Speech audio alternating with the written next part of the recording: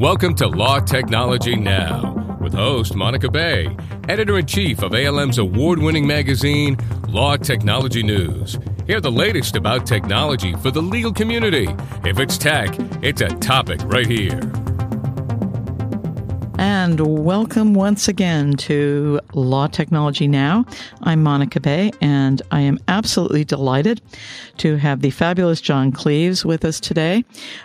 Before we get to that, I'll give you the usual housekeeping, just to remind you that you are again listening to Law Technology Now, which you can also hear on 3 sites. You can find us at the ALM site, which is lawtechnologynow.com. You can find it on our partner Legal Talk Network site, which, surprise and surprise, is LegalTalkNetwork.com. And as I always say, because we are so cool and so hip, especially today with today's topic, you can also find us in Apple's iTunes podcast library. And today we're going to talk about one of my current obsessions, the iPad. And I have a wonderful guest, John Cleves. And John, why don't you start by telling our listeners, if you would, a little bit about your background and what you're doing now. Sure. I am currently the practice support supervisor for the Los Angeles office of Latham & Watkins. I've been an attorney since 1992, and I've spent all that time working in litigation of all kinds of shapes and sizes. And you are one of our newer members of our LTN Editorial Advisory Board, for which we profoundly thank you. You're also the author of an article in the November issue of LTN called Build Your Own App. And this is part of a package with another frequent contributor to LTN, Ross Codner, who wrote a wonderful overview called Independence Daze, D-A-Z-E, that talked about how the iPad is changing the terrain of remote practice. And one of the things that Ross argues is that there are numerous ways that iPads, even with their limitations of having no USB a plug, which drives me crazy, nonetheless are really good tools for everything from being able to access your practice management systems, go online and retrieve your email, which I absolutely love because it automatically loads any web references, to checking calendars, reviewing documents, etc. If you want to see Ross's story, you can see that in our November issue, and the address for that is www.lawtechnews.com. John, you wrote the sidebar article, and you talked about building your own app. As we start, I know we have some members of our audience who may not really be all that familiar with iPads and might be skeptical about their use in the legal environment. Can you start before we get under the hood a little bit and tell us why so many law firms are starting to develop apps and why they are important? Sure. First, I'd like to say that practice support here at Latham is part of the technology department, and so I'm got my finger on the pulse of technology, and we've noticed a number of both our partners and our associates coming in with their iPads and wanting to merge them into the system and be able to use the iPad to check their regular emails when they're at home or when they're out of the office, to have their calendars on there, even to use the iPad to use our terminal servers to access their work computers from their iPads. So it wasn't necessarily that we were going out of our way to bring iPads into the system. The users, the attorneys, are finding it to be so convenient that they are wanting, and they're forcing us to find a way to use it with the system. And I'm noticing a lot of litigators are the first adopters within the legal environment.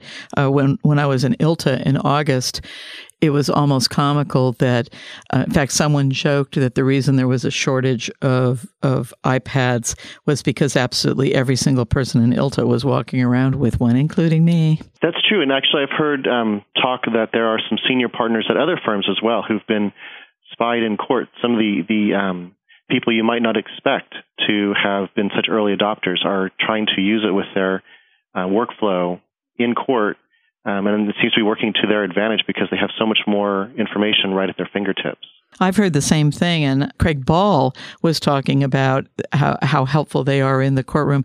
I think partly because they're so small that they are inconspicuous, and yet they are big enough, and the resolution is so phenomenal that you really can quickly and discreetly use them, in my experience. Have you found the same thing? Definitely, and the zoom function is very helpful if you need to read things more easily.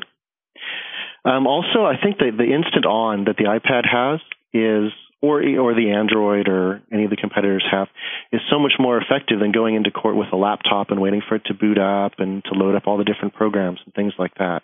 Yes, I would totally agree. It certainly has its limitations, but it's been exciting for both publishing and legal to start looking into it.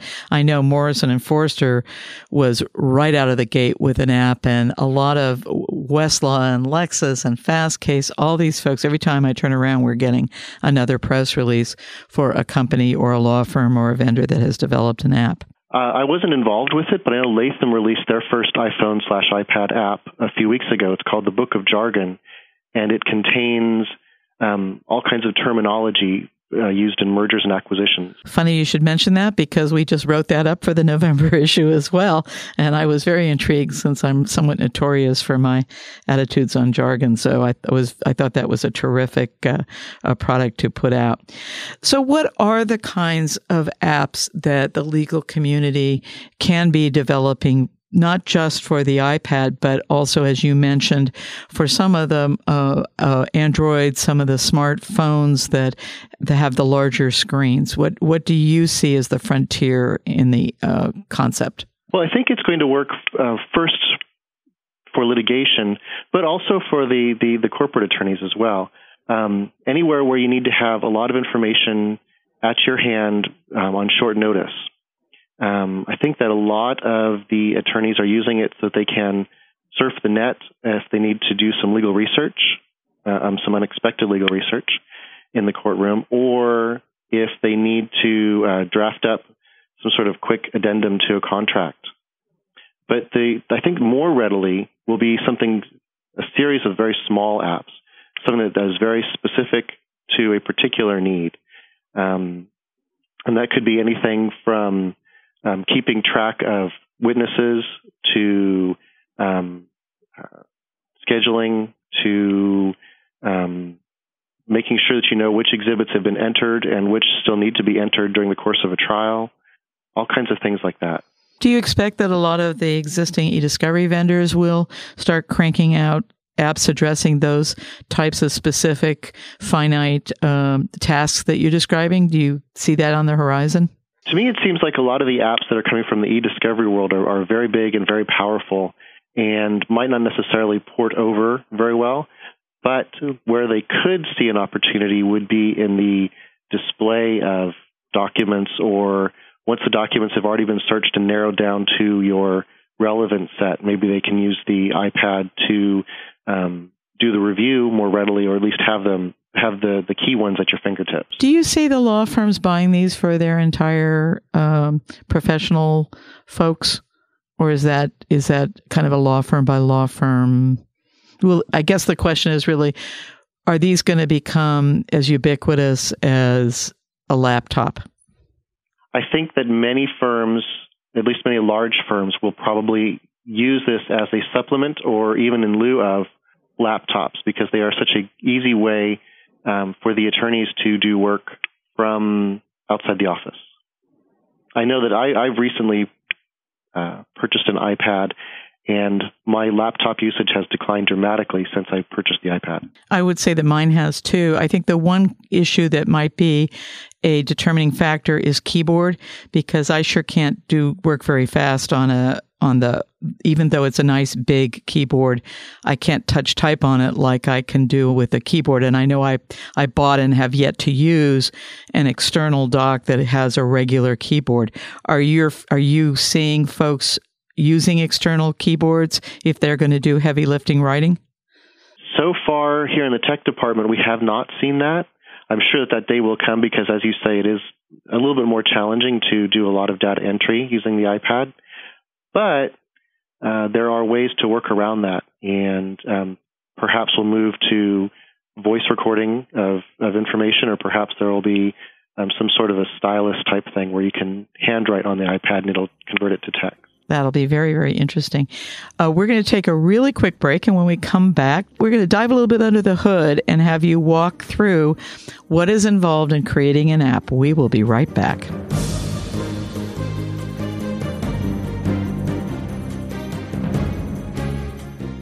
Legal Talk Network has been producing award-winning legal podcasts since 2005.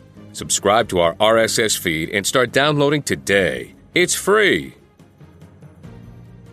Interested in having a show on Legal Talk Network? We'd like to talk to you about building your firm's marketing strategy with legal podcasts. Give us a call at 781-551-9960. That's LegalTalkNetwork.com.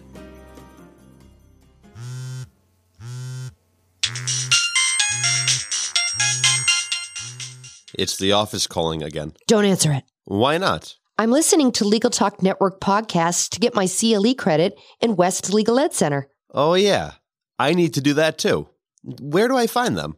It's easy. Just go to LegalTalkNetwork.com and pick a program for CLE, click on it, and start listening. Or go to WestLegalEdCenter.com and choose from any of the Legal Talk Network programs available for CLE. That's perfect. The office can wait.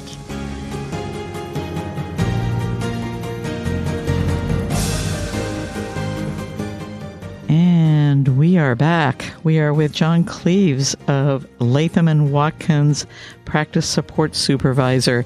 And John, you gave us a little primer in the November issue of Law Technology News, which again can be reached at www.lawtechnews.com, on how to build your own app.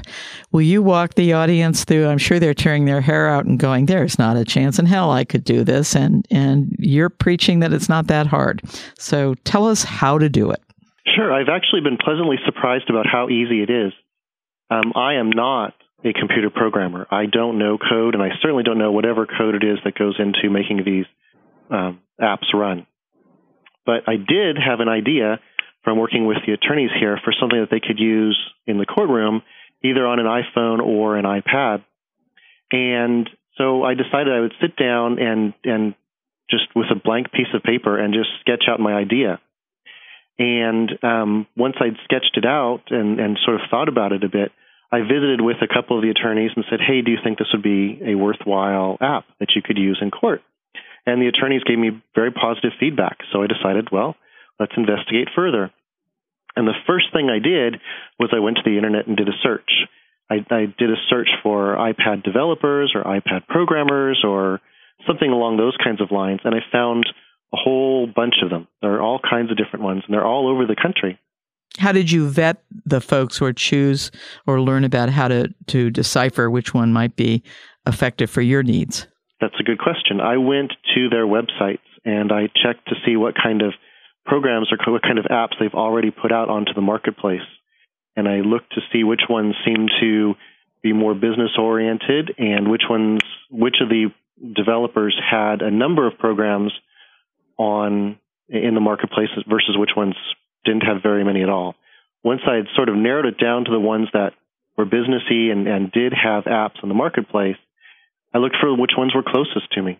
And you mean physically closest? Physically closest. Which ones were closest to downtown Los Angeles. And I found a couple, and I started working with one, and here's where the first big hurdle came up.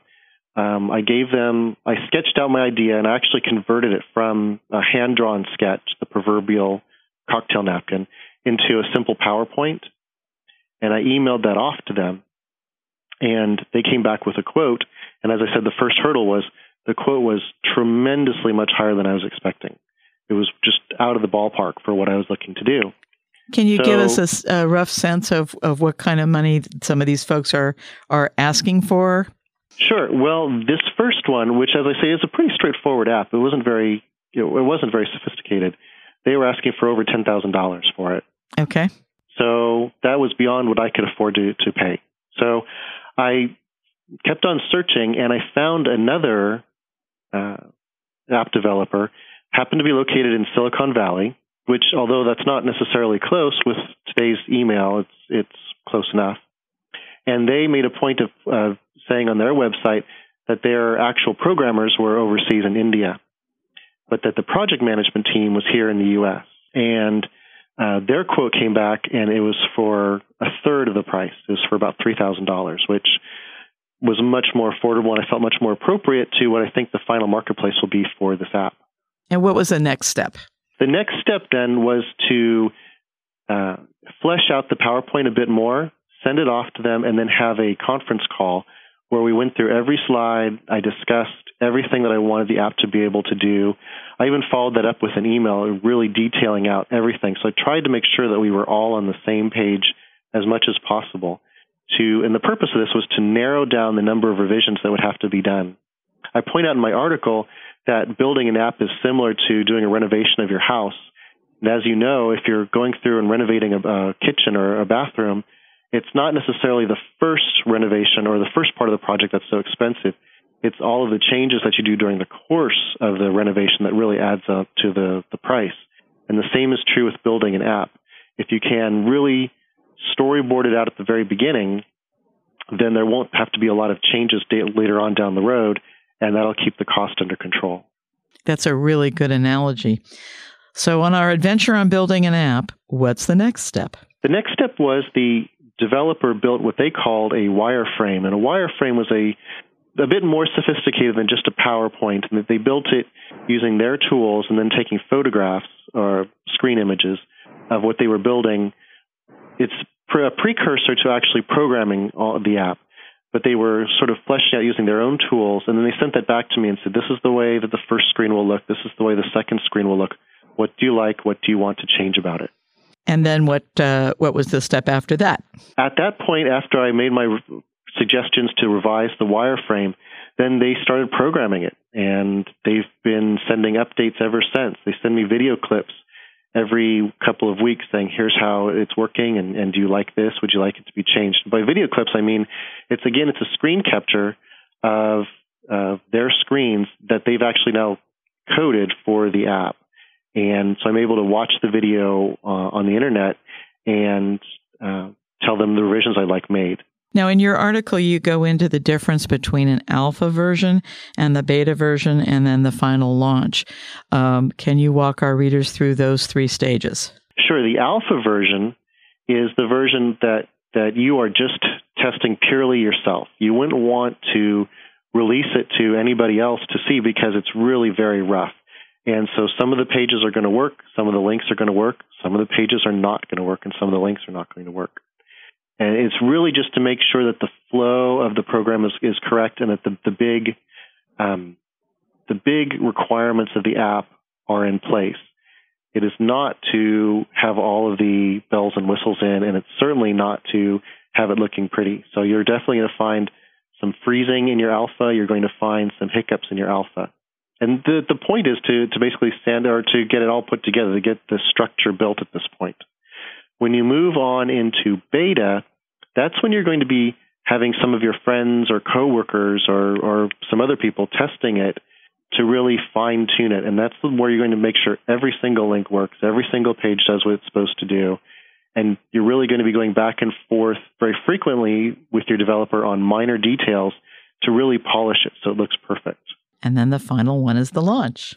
And then the final one is the launch. And with the launch, nowadays you need to decide, are you going to be putting it on the marketplace as a paid app, which users will have to purchase, which for the iPad in particular works well because it just goes through the iPad store or the app store. Or if you want to be placing ads into it, and in which case you're not going to be having the users purchase it from you, but the ads that you place will be paying you for their product placement. Or if, like with the Book of Jargon, it's just going to be released for free as a sort of like a loss leader to generate business and bring in new work.